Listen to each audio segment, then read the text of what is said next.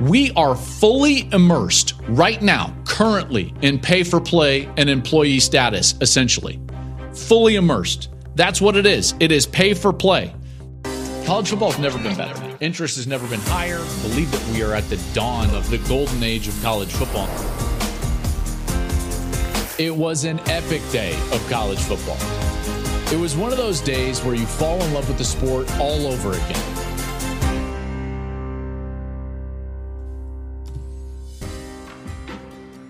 What's up, everybody? It is another episode here of the Joel Klatt Show. I am Joel Klatt, and I am so excited for this. We've got a mailbag episode for you here on a Monday, and so we're going to dive right in. But first, remember to subscribe wherever you're listening to this show. Rate, review us. That always helps everything. Share it with a friend, because this show is always better when you can chat about all of these topics with your friends about college football. If you're watching on YouTube, first of all, thank you. Jump in the comments below. I'm sometimes down there as well, commenting on some of your comments, so make sure to get down there and join the conversation. And also make sure to subscribe to the channel as well as we continue to grow here throughout the off season. And social, we're there everywhere you want to be on social media. We're there. So follow us at Joel Klatt. You can follow me on Twitter or X, whatever you want to call it, at Joel Klatt. Here we go. We've got a mailbag episode, and I love mailbag episodes because we get all sorts of questions and all types of questions from you people, I'll say, you guys, women, men. I love reading all of these questions. The staff loves reading all of these questions. We get questions about marriage, parenting, life, football, all of it, and I'm here for it. Trust me. It's hard to pick them, and so I'm sorry if we don't pick your question, but I think that we've got 4 to get into some really cool topics today during the course of the show.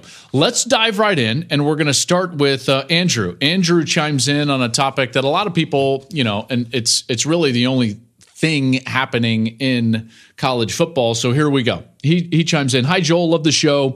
In your opening, you say that this is the dawn of the golden age of college football, and you frequently refer to the problems in the sport as, quote, champagne problems, end quote. I can't remember if I have heard you talk about this, but other big-name commentators report that there are coaches out there who are ready to hang it up, all because things are getting out of control and the chaos is among us. I added that part.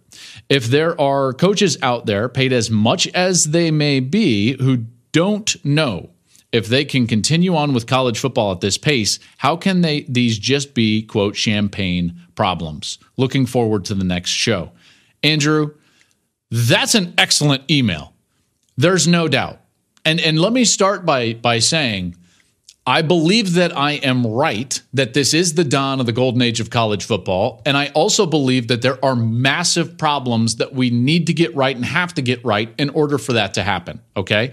Notice how I never said that we are in the golden age of college football, because I do think that this is the dawn, this is the beginning, but there are things that we've got to correct in order to get there. And the evidence of that is what's going on currently here in the offseason between Tennessee and the NCAA. So let's dive into that. And I thought that talking about that specifically, this back and forth between the NCAA and Tennessee really encapsulates what we're talking about, Andrew, in terms of the sport overall, because it's really about the chaotic nature and finding a way to form guardrails and structure in this chaotic environment so that the sport can flourish, and more so that the individuals, the human beings within the sport can flourish, whether they're coaches, administrators, or players themselves. Okay, so here we go. Let's jump into it. Tennessee and the NCAA. This is getting messy, by the way. I'm sure you've seen it out there. I'm not going to run down the details because you come to here for the thoughts of it. Okay, so Tennessee is now in a lawsuit with the NCAA. We've seen Jeff Hafley, the head coach at Boston College, leave college football. He's now the defensive coordinator for Green Bay. We've seen Nick Saban retire. And maybe he would have retired anyways, but there's no doubt that the chaos in college football, I think, sped things up for Nick Saban. We've seen Jim Harbaugh walk back to the NFL. We've seen guys like the coordinators at Michigan. Both Mike McDonald wanted to get back to the NFL. Jesse Minter then wanted to get back to the NFL. By the way, congratulations to Mike McDonald on becoming the head coach of the Seattle Seahawks. Nick Holt's a guy that's now a coordinator in the National Football League that has his roots more in college football. He was a teammate of mine at Colorado. Now he's going to be a coordinator in the league, and he's the type of guy that I envision being a college football coach. But he's in the NFL. Why? Because you can be a football coach in the NFL. So all of that is speaking to what Andrew was speaking of. And it stems from what's going on at the heart of this Tennessee NCAA issue, this lawsuit, this back and forth. Okay. Rather than banter on and on about the details of all of those lawsuits, let's just take a little bit of a 30,000-foot view here and look at this issue. First things first, we are in this moment because the NCAA failed. I think we all kind of understand that, but just so that you know, if you go back to 2014, 15, and 16, there were subcommittees that were basically charged with forming ideas that could be the framework structures around name, image, and likeness. Because at the time, the NCAA was going through all of these lawsuits, O'Bannon lawsuit, and so on and so forth, and they knew that this was coming. And so they're like, okay, maybe we can get ahead of this. Now, at the time, people within those groups, those working groups for the NCAA, and I had conversations. I had conversations with these people. I told them at the time that, listen, you can take 3 steps that you don't want to take right now in 2017 and 18, or you're going to be forced via court rulings to take 10 steps that you're unprepared to take in 2020 or 2021. That's exactly what happened. So these working groups actually took frameworks and guidelines and proposals back to the NCAA in 2016, 17, and 18. And guess what the NCAA did with them? Nothing. They did nothing. Their failure to act at that moment is why we are at this moment, where there is chaos because they were forced to take 10, 11, 12 steps that everybody is unprepared to take. That's why there's no structure. That's why there's no guidelines. So the NCAA is at fault ultimately for the spot that we're in college football. And I think all of us kind of understand that, right? They're the boogeyman. They're the one that everyone can blame. And I do it on this show, and everyone does it. And they're an easy punching bag, right? They're a very easy punching bag. It should be noted that there are still rules in place around boosters, inducements, and tampering. Okay, those rules go back decades and decades within the NCAA. Okay, so that's important because now you get to this moment where Tennessee and others are being investigated for violations in regards to and in relation to the NIL and their NIL practices. Tennessee is, I think, rightly wondering why they're being singled out. And I think it's really important to state off the bat, both entities here are right. How can that be true? Well, let's lay it out here quickly. Tennessee is asking, why are we being singled out? Because they're not doing anything that everyone else isn't doing. Now, is that really an excuse? No, it's not. You can't just say, everybody's doing it. Guess why? They'll say, get in the car, Frank, right? And no, KFC is not open, if you know what I'm talking about. So it's not an excuse, and yet they're right. Because of the ambiguity and the lack of structure and guidelines surrounding NIL, they're trying to work in an environment where there is no structure, and yet the NCAA is trying to hang on these rules that were in place before NIL, surrounding boosters, inducements, and tampering. So it's a mess. Is the NCAA technically right? Yeah, they're trying to hold on to some of these rules that predate NIL, and yet they allowed NIL to enter this chaotic period in which everybody is just Katie bar the door. So you've got to understand that the NCAA is correct that there are rules, and yet why are they singling out Tennessee? Why are they singling out Florida State, Florida, for that matter? Because I can tell you, and I'll explain exactly what's going on and how. If they were actually enforcing rules surrounding tampering, inducements, and boosters, and the involvement in boosters within inducements and recruitment, every single program in the country would be investigated. And every single program in the country would be given a notice of allegations. Let me just give you an analogy here. You're driving on the highway, okay? You haven't seen a speed limit sign in miles. Guess what you're going to do? You're going to drive the exact same speed or similar speed as everybody else around you. That's what you're going to do. That's what you're going to do. If you get pulled over and you're the only one that gets pulled over, the first thing that you'll ask is like, what's the problem, officer? And if that officer says, well, you were speeding, you're going to be like, I'm sorry, what? Where? And by how much? What's the speed limit? And he'll be like, it's 55. Where was it posted that it was 55? 13 miles back. And you're like, what? Why did you pull me over?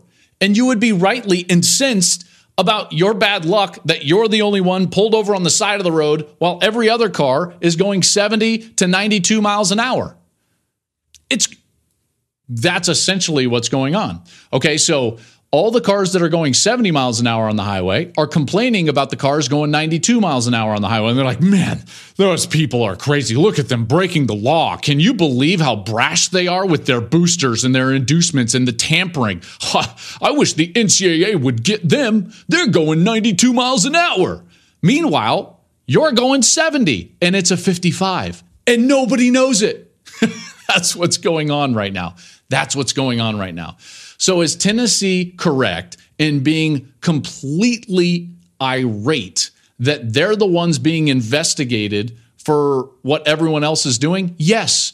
Why? Because in their minds, they feel like the NCAA pulled all the speed limit signs. You pulled all the speed limit signs. You didn't post it anywhere. We don't know what to do. And now you're pulling us over and you're trying to give us a ticket? Absolutely not. And so they're rightly fighting back. And yet the NCAA is sitting there and they're like, hold on, these rules have been in for a long time. 13 miles ago, there was a big old sign. So you see the problem here is that we're in this position because of a failure that happened in the past.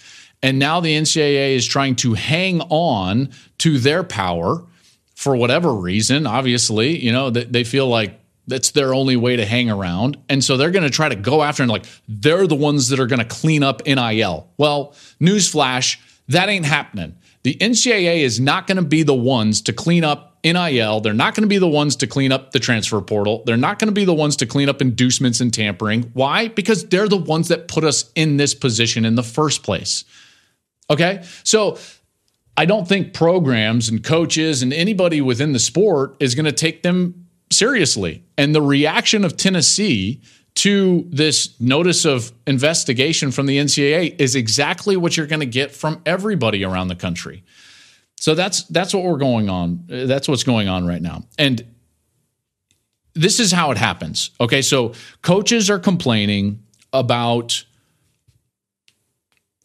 how this works. And yet the coaches then participate in how it works. And this is where I get frustrated with coaches. They'll explain these scenarios to me like, well, we've got this kid and he was committed to us and, he asked us for, I'm going to throw out, I've had this conversation, but I'm going to change the details. This kid, he asked us for $350,000 up front and within his NIL package. And he verbally committed, but now he's waffling on whether he's going to sign or not. And I'm like, wait. So you paid him the $300,000 or $350,000 up front, and yet there's no way that you could go back after that if he doesn't sign his letter of intent with you. And they're like, yeah, so we're just kind of sweating it. And then they're the same ones that are like, man, we got to do something about this. I'm sorry, you're participating in it. Okay, man, this kid, we paid him the $300,000, but that school wants to give him a Lambo and $500,000.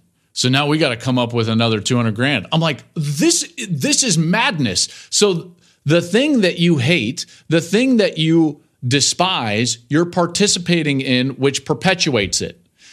Now, to some extent, I get it, because how else do you acquire the talent necessary to win, which is the bottom line? So I understand why they're participating in it, but they are participating in it and they're perpetuating it, which then guess what? Nothing's going to change.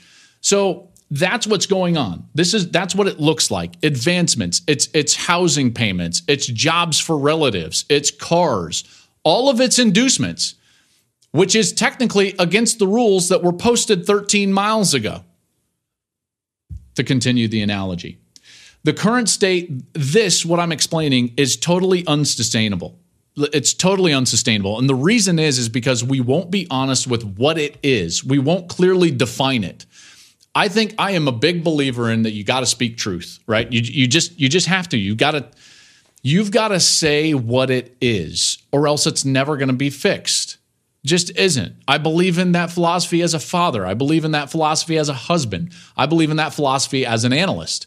Okay? I don't think I would serve you listening to this podcast, watching this podcast, if I was dancing around subjects. You get my unfiltered opinion. Why?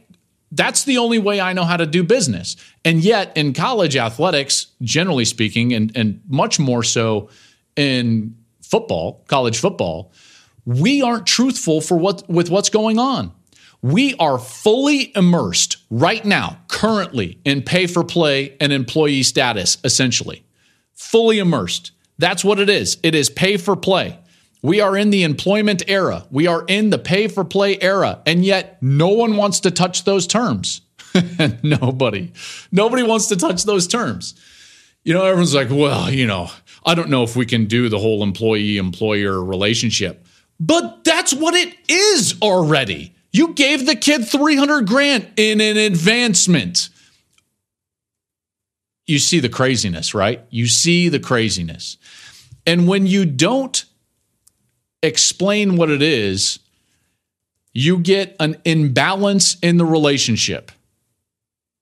Because one entity can take advantage of the other entity or person in this relationship, okay? And I know that's a grand analogy, right? That's a large analogy. But when you're not honest with what's going on and what the relationship actually is, when it's not defined properly and the ambiguity exists, then one can take advantage of the other.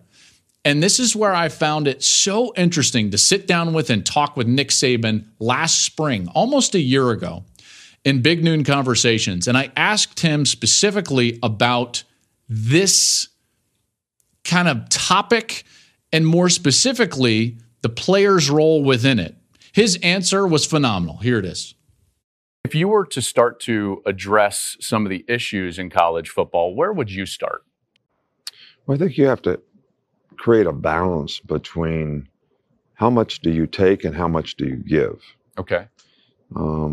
We're giving people scholarships. We're creating name, image, and likeness opportunities. But what is their commitment? I mean, there's no place in the world where you don't have a contract. If you're going to receive benefits, you have a contract and an obligation to do a certain job. So when you can opt out, transfer, do whatever you want, whenever you want, I'm not sure the balance is quite right. Mm-hmm. I know there's a lot of people out there that are much more qualified than me that are trying to figure out how do we fix this. But I think we do need to create some balance, because I think at the end of the day, when you create an atmosphere where somebody's tentatively committed to what they're trying to accomplish, you have to evaluate, is that really a good thing? Sure. Because we all need to be totally committed to whatever, our goals and aspirations are, the sense of purpose that we have, if we're going to have a chance to be successful. Well, that's exactly right.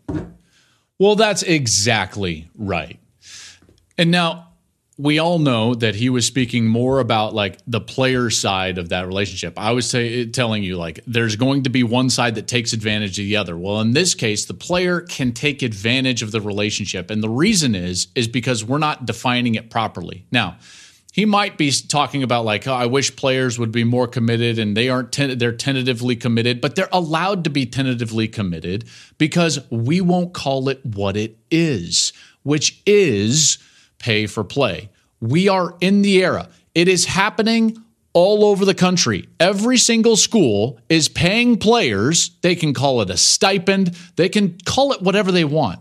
Every school is paying players directly to be football players at their school. Can we please define it as it is? That's the first step. Until we do that, I don't think that we can fix it. All right. But once you do that, now you can start to build some guardrails, right? You can start to build contracts. All of us understand this innately. I certainly understand this. I'm a freelancer, technically. Technically speaking, Fox hires me as a freelancer, okay? So I am not a staff Fox employee. I don't get benefits, right? They don't take taxes out of my paycheck. I have to do that because I'm technically self-employed. They hire me as a freelancer. Now, within that, much like an athlete, I agreed to a contract for a term. And within that term, I do not have freedom. So I gave something up to get what they were offering. They pay me a sum of money for me to give them my services. All right, so we have a contract, and that contract cannot be broken. It's binding. It's binding. Well, I'm sorry. That sounds a lot like what we need in college football. But no one wants to oh, man, we can't have that because then it's employee-employer relationship. What do you think is going on? What do you think is going on? Until we define it, we will never be able to fix it. Now, at this point, I think that we're getting close to that. I do. Because what needs to happen is that we clearly define what we're doing, and then we need to start working our way and distancing ourselves away from the NCAA. Now, you might have heard, and it got a little bit of mention that the SEC and the Big Ten have formed kind of a working group, and they're starting conversations about what it looks like to kind of, they didn't specifically say what it looks like to break away from the NCAA, but that's essentially what they're talking about. Like, hey, how do we fix this? Well, when they say how do we fix this? That means without you, NCAA. All right, because you've put us in this position. Now you're going to arbitrarily start pulling people over on the highway, and this is unsustainable. So part of this and their working group is going to be, let's clearly define it. Let's put up guardrails so that we can enter into official employee-employer relationships. Now, what does that look like exactly? I'm not totally sure. And the one key leverage point that the NCAA is going to have in all of these discussions, right, and in all of this is the basketball tournament, which has nothing to do with football. Football does not need the NCAA at all, not one iota. They could break away tomorrow and no one would know the difference. The NCAA is actually a net hindrance over college football than a net giver to college football. But the one thing that the NCAA does give is the basketball tournament. And the leverage point isn't even necessarily the revenue generated from the basketball tournament, although it's immense, because it still pales in comparison to the revenue you can generate from college football. It's actually the PR nightmare that would exist if these conferences and schools ended up blowing up the relationship and doing away with the NCAA basketball tournament. American sports fans would revolt, and American sports fans en masse would revolt against those that killed their beloved March Madness. That's part of this. That's part of this. Again, 30,000-foot view. That's what's going on right now. So they're forming working groups and they're talking about okay, how do we do this? Maybe it is outsourcing the NCAA to run the basketball tournament. Maybe it's trying to form a basketball tournament outside of the NCAA that can be as good or better. I don't know what it looks like. Okay, I'm not an expert in that space. But they are going to be talking about things and ways to start to put up guidelines and barriers and structures that take away power from the NCAA and give governance back to these conferences and maybe even a centralized governing body for college football. That would be a good thing. That would be a very good thing. Now, what does all of this result in? All of this chaos results in where we kind of started this question, which was the coaches. And this is exactly what Andrew brought up in the question, which was, it seems like these coaches, and I would second what the other commentators that you've heard have said, and I've had these conversations with guys out there. that it's totally unsustainable, and some will jump at the first chance they get to leave college football. We've already seen that, and I've explained some of those guys. We've also seen guys having to make a very difficult choice to basically dive headfirst into not coaching, but becoming a CEO. That would be Ryan Day. So Ryan Day essentially says, okay, listen, I can't be the coordinator. I can't call plays. I'm going to have to go and really take the reins of NIL to raise the money and fundraise in order to accumulate talent so that we can have a roster that can potentially go and beat Michigan, win the Big Ten, and win the national championship.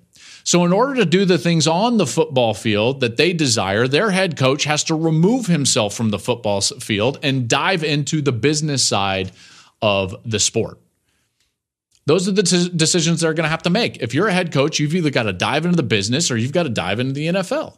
Well, I don't like either of those decisions for these guys because it's not why they went into these careers in the first place. They went into these careers to coach football, to impact young men in a positive way, right? And for me, I want to see them do that because that's what they're experts in. That's what they're experts in. If you're looking at this, there is a role that the program has to fill in changing the structure of how college football is built. It's not all just lamenting what the NCAA has caused. And it's not all just lamenting the fact that the calendar is broken and that it's unsustainable for coaches and that they might have to leave. There is a way that the programs can actively, in the midst of the chaos, insulate their coaches and become even better and move forward as programs, both football and overall as their athletic departments. Let me explain that for a moment. Even in the NFL, and we've talked about this on this show, even in the NFL, head coaches do not have general manager duties. All right, we have stripped head coaches of other duties above themselves throughout the years in the NFL because it's just bigger than one guy. One guy can't do it. He can't be the ultimate evaluator and the coach and the game planner and all of that. He can't. He can't be the cap expert and so on and so forth. So because it's run like a business and they define themselves properly, they can build a hierarchy that is proper. In college football, an athletic director, many of whom don't have much football background at all, hire a coach for the purpose of the press conference and fundraising. They want to get the excitement of their fan base up and increase it. So they hire a football coach. Then that football coach becomes a mini little dictator, and he hires every other person. So the org chart starts with like non-football guy, football guy, everybody else. And by the way, that head coach is charged also with the game plan and everything, evaluating the players, recruiting the players, handling NIL, handling fundraising, doing all of it. Well, that's crazy. That's crazy. I believe that programs need to start building themselves to insulate that position. I believe athletic directors should hire general managers, a president of football operations. The president of football operations should be hiring the head coach. He should be hiring the general manager, the cap expert, in this case, the NIL expert. Those people have a job regardless of the head coach. You see, the head coach can't just hire everybody because then they all answer to him. But that's not the position that we really want those coaches to have. We want them to be football coaches. So you insulate them from the other areas with an org chart. That org chart exists in the National Football League. This is why the coaches are running to the National Football League. So build it in college football. Keep them there. Keep them there. And this is where the coaches' give and take has to come in. Nick Saban talked about it from a player's perspective. I talked about it from a player's perspective. You define the relationship properly so that one entity can not take advantage of the other entity. Well, the same thing can, in a way, be spoken for the coach. The coach needs a little bit of give and take. Guess what? You can't have all the power in college football. If you're going to lament the calendar, if you're going to lament your schedule, and if you're going to complain about the setting that you're in, then guess what? Guess what? You need to dilute your power. You cannot have all the power in your program. Now, you might make as much money. I'm not saying that you're going to have to take a pay cut. Maybe you will. I'm not sure. But you can't have ultimate say over everything. If you want to be a football coach, then be a football coach. But that means that you're going to have a GM. It means you're going to have a director of football operations or a president of football operations. There will be a front office within college football. The fact that we don't have that right now in the midst of $1 billion industry is crazy. It's crazy. We've allowed ourselves to get to this point, and the fixes are right in front of us. And all we have to do is be honest with where we're at, have a little bit of a give and take, just as Nick Saban pointed out. And I think that we can get into a position where coaches are insulated, the calendar is fixed, the relationship is properly yoked between the player and the institution. There are contracts, there are models, and then we can move forward. And then we will be in the golden age of college football. Long answer to a really good email question. So, Andrew, I hope that that's kind of what you were talking about, but that's kind of how I envision it. All right, let's move on here. Next mailbag question. This one was awesome, and so I wanted to just dive in on this one.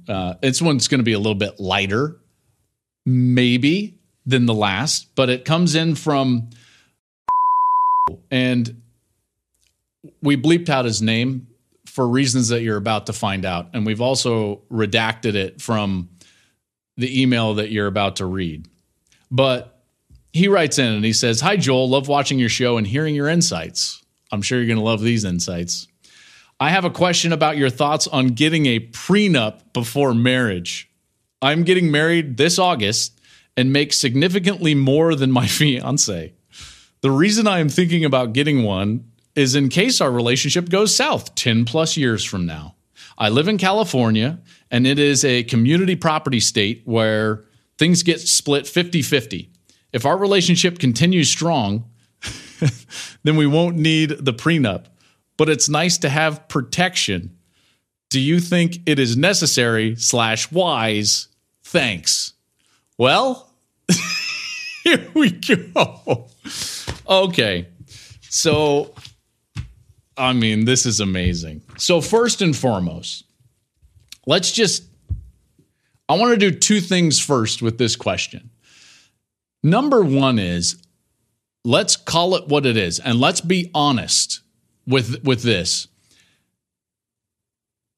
Regardless of the situation, whether you have a lot of money or don't have a lot of money, or whether you're asking or being asked, this is not an easy conversation.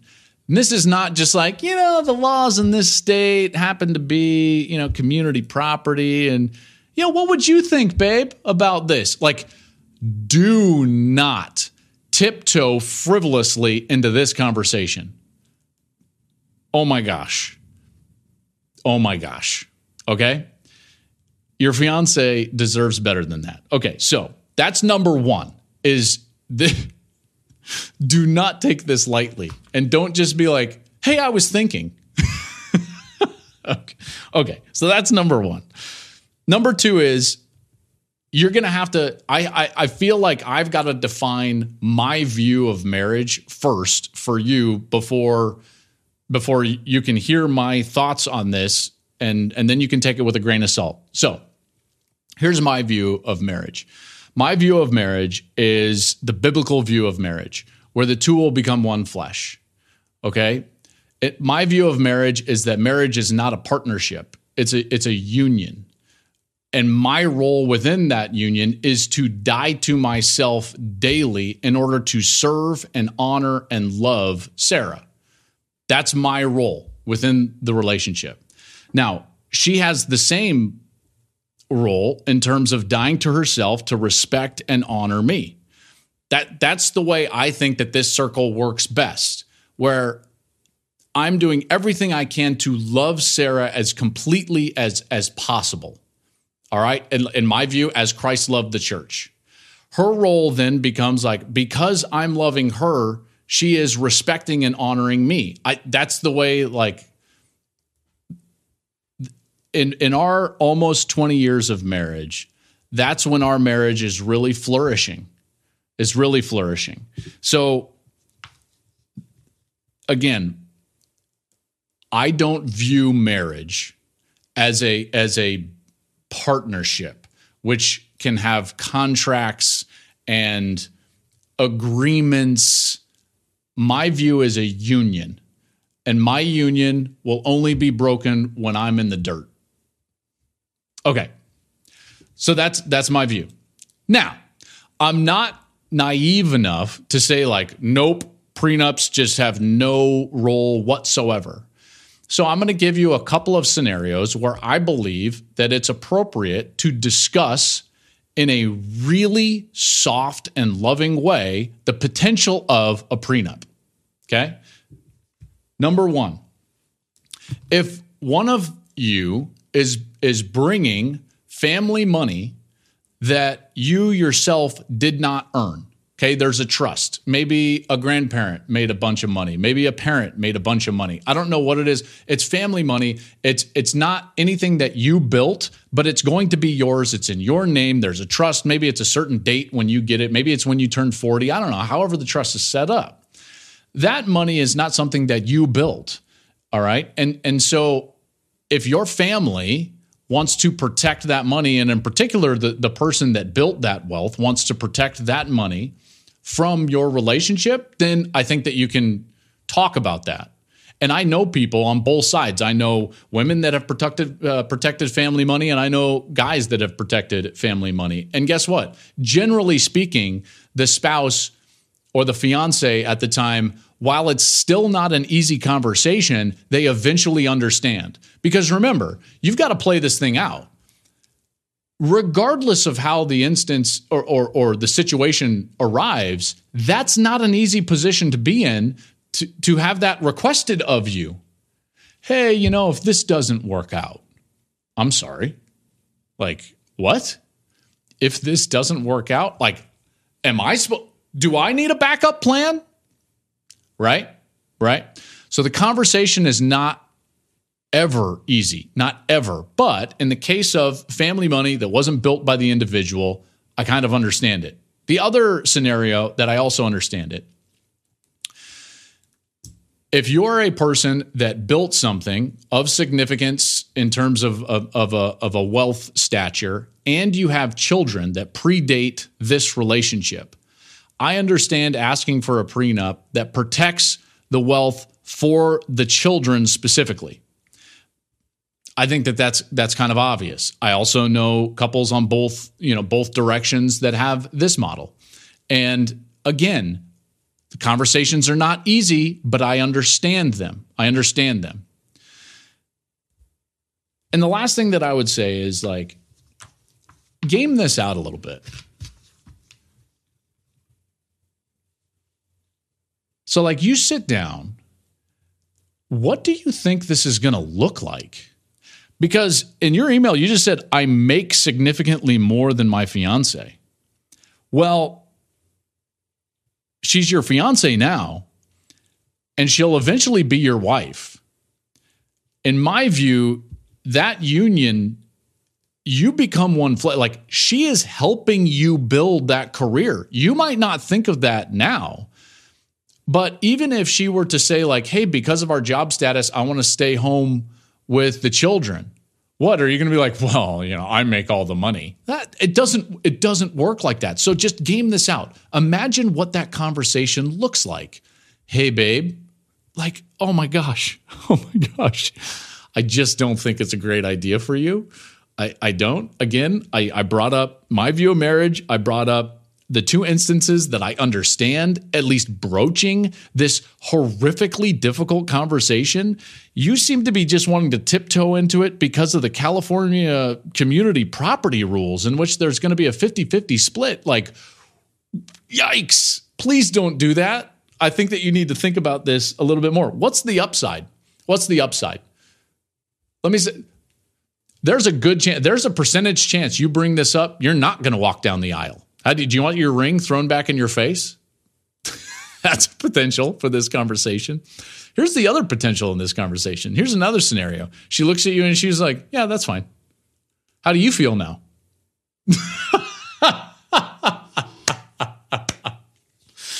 Oh, man.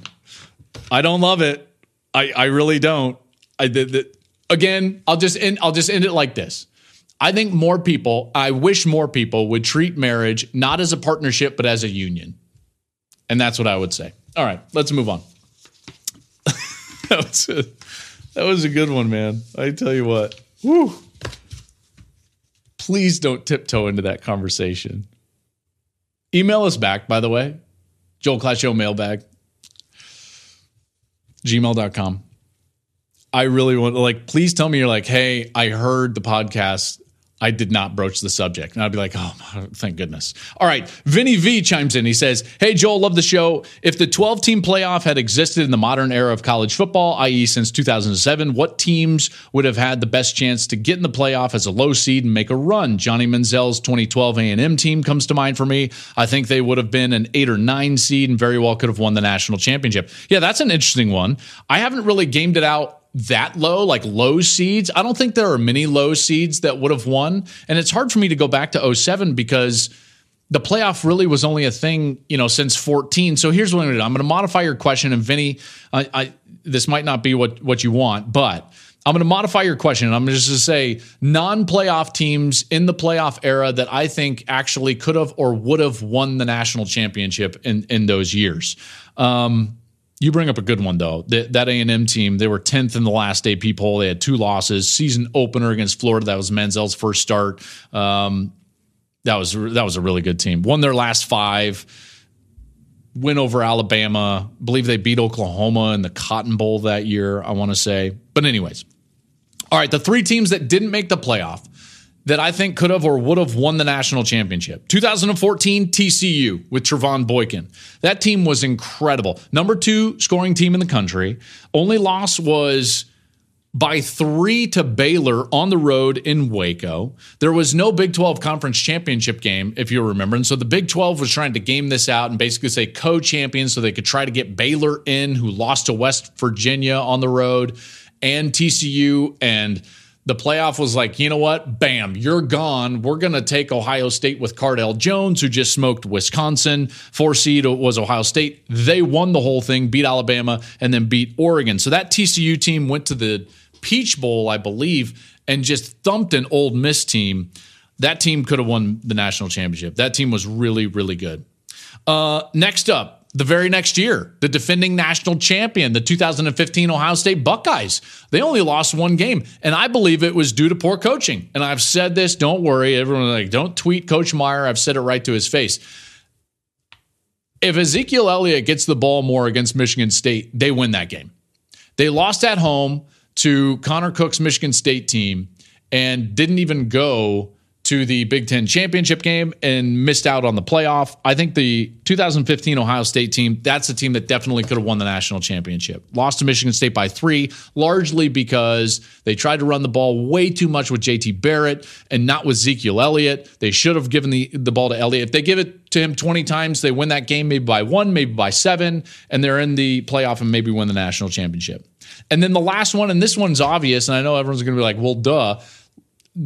Last year's Georgia team, 2023, back-to-back defending national champions, 29-game win streak, lose a game to Alabama in the SEC championship game, get left out of the playoff. That's a team that absolutely could have won the national championship.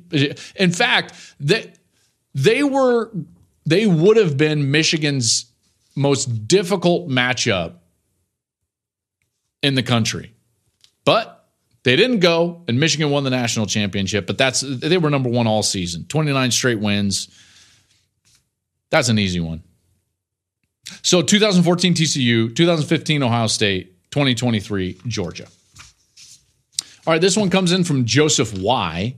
He says, hey, Joel and team. This past October, I got my first big boy job out of grad school after job searching for about 12 months. Wow. I received only 1 job offer. I hear this story a lot. I was recently laid off after being there for about 4 months, and I'm crushed. I have remained diligent and have already taken time to apply for more jobs. However, I don't feel optimistic anytime soon that I will get one. I'm in the business field and utilizing my connections and resources, but I'm scared it will take me a long time again to get a job. What advice do you have for young people like me that are struggling to find jobs fresh out of college and the best way to handle adversity such as this? Thank you and roll tide. Joseph, great question. Really great question. Okay, the first thing that I would say is, as an outlook more broadly, I would try not to attach your self-worth or your joy, more specifically, to circumstances. And the more you can do that, the better your entire life is going to be. Attaching your joy and your happiness to things outside of your circumstances, I attach mine to my faith, okay? And that's where I hope my joy is. And my family has a lot to do with that. So regardless of what's going on at work, regardless of what's going on around me physically and my circumstances, I'm hoping that I can still experience happiness and joy. So that's number one. And I know that's a difficult one, and that's a very overarching view. So, Joseph, here's what I would say more specifically about your scenario is that I would be flexible. You're in a really awesome point where you might be catching a huge break. That's possible. That's possible. I want to give you, and I'm not going to do it justice verbatim, and rather than just read it to you, has anyone else heard the Chinese, the parable of the Chinese farmer? The parable of the Chinese farmer goes something like this. The Chinese farmer, I think it starts with 8 wild horses show up at his farm. And he has one horse and then 8 wild horses, show up. No, the first one is that his horse runs away. His horse runs away. And people come over, his friends and family come over, and they're like, oh my gosh, I'm so sorry. Man, what bad luck. And he says, well, maybe. And that horse runs out and finds 8 wild horses and makes its way back to the farm. And so now all of a sudden, the farmer has his horse back and the 8 wild horses. And everyone's like, what great luck you have. Now you have 9 horses. And he says, well, maybe. And then while trying to break one of the wild horses, his son falls off the horse, gets bucked off, and breaks his leg. And everyone says, man, that's terrible. Now you don't have your son to help you with all your farming. And he says, well, maybe. Then all of a sudden, the conscription officers come around and start to enroll everybody in the army. And his son, being of army-going age, is not enrolled because he has a broken leg. And everyone says, man, what great luck you have. And he says, well, maybe. And this is just a parable of the fact that things will happen to you in life. And a lot of what happens to you in life and the result of it has to do with your response to it. Okay, so Urban Meyer, I first heard this with him, and he's gotten this from several other people, but this equation plays out in several locker rooms across the country, in college football and above, and even below in high school football as well. E plus R equals O. Sorry, I messed that up. E plus R equals O. What does that stand for, Joel? Event plus response equals outcome. Every event is going to be followed by a response. And then that response to the event is what gives you the outcome. Okay, so you're going through an event right now, and your response to that event is going to ultimately determine the outcome. My suggestion is be flexible. Be flexible. Don't wallow in your current circumstances. Find some joy in your life outside of your current circumstances and view this as a potential blessing. Because I can tell you this right now, young people need to be flexible with what they'll try and the jobs they'll take. Let me give you a quick story. The quick story of how I got into this industry, and I'll try to make this fast. I was an econ major out of the University of Colorado. I played with the Detroit Lions in one preseason, got released, had opportunities to go to Europe and Arena League and all this, and thought to myself, you know what? No, I had too many concussions. I don't want to do that. Like, I'm just going to go into the working world. I'm going to be a businessman. So I thought I was going to go into banking, essentially, and I was going to go into REITs, real estate investment trusts. So I got a job with a great small little REIT in the Denver area, and we were doing speculative home building and a lot of different, and I was learning a lot, and this is 2006 and 2007, okay? And I loved that job, and I would go into the office, and I was like, this is going to be my life. And Sarah was working, and we did not have kids at the time. And I was like, man, these guys are great. They're teaching me this industry. And guess what? The housing market took an absolute dump. That company lost everything. I lost my job. These guys, these 4 partners called me in, and they said, hey, we're really sorry, but like today's your last day. And I walked out of that office and I had no job. Now, in the meantime, I had done some high school football games here and there for Fox Sports Rocky Mountain for like, I don't know, $150, $175 a pop, just because I thought it was fun. And they said, hey, you're pretty good at this, might as well do this. And I liked it, and it was fun, and it was giving us some extra spending cash. But now I had no job. It just so happens that my wife, the day I lost my job, was hired by a pharmaceutical sales company. She got a great job that helped cover some of my salary that I was losing. And we both decided, like, man, I'm never going to have a better opportunity than now to just try this. Try it. Joel, just try to be a broadcaster full time. Like, what's the worst that can happen? We try it a few months, and guess what? We can go and we'll try to find another job and do something else. Okay. Because guess what? I had the freedom to do that. I didn't have kids. Yes, we were married, and yes, we had a mortgage, and that was trying to tie us down a little bit, but I had the freedom to try new things. So I agreed, thankfully, to a radio job. And I was going to get a radio show in the Denver area on a station that nobody listened to, and I agreed to make $18,000 a year for that radio show. And guess what? They maybe paid me $8,500, right? It's like they didn't have a lot of sponsored, and they would give me like a check for $200, and they'd be like, hey, we'll hopefully get more next week. But I knew that there was something better around the corner for whatever reason. Maybe it was the joy I was experiencing outside of my circumstances, but I loved what I was doing, and I could see a light at the end of the tunnel. So I tried it, and I kept going, and guess what? I looked up 3, 4, 5, 6 years later, and I was getting an opportunity to call college football games and be on desks for national television. And all of a sudden, one of those people that saw one of those games was the president of Fox Sports.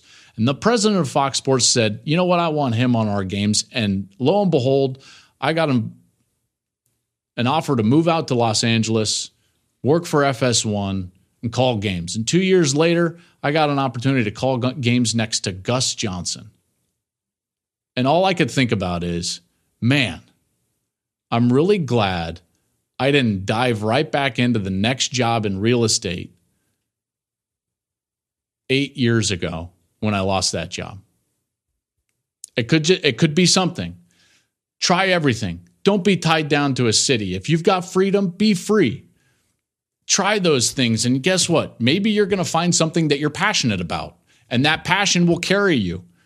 Because I found something that doesn't feel like work. I never thought I was going to be in this industry. I never sought out to be in this industry. I have no classical training to be in broadcasting. I didn't study broadcasting. I played college football, learned the sport, and was going into banking. And guess what? Here I am, and I love it.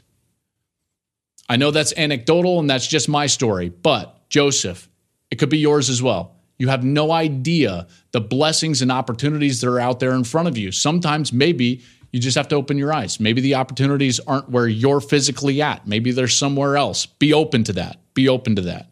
And always be positive. Thanks for listening, everybody. I love these mailbag episodes. We get into so many different things, right? Life, structure of college football, history, all of that stuff. I really love it. And I can't tell you how appreciative I am of all of you that make this show your home. We'll be back with more podcasts as the off season rolls on.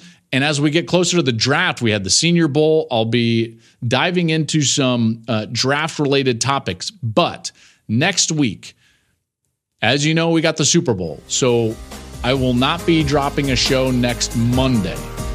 Just be prepared for that. And the next show that we drop probably will be my first mock draft, getting all ready for the draft this spring.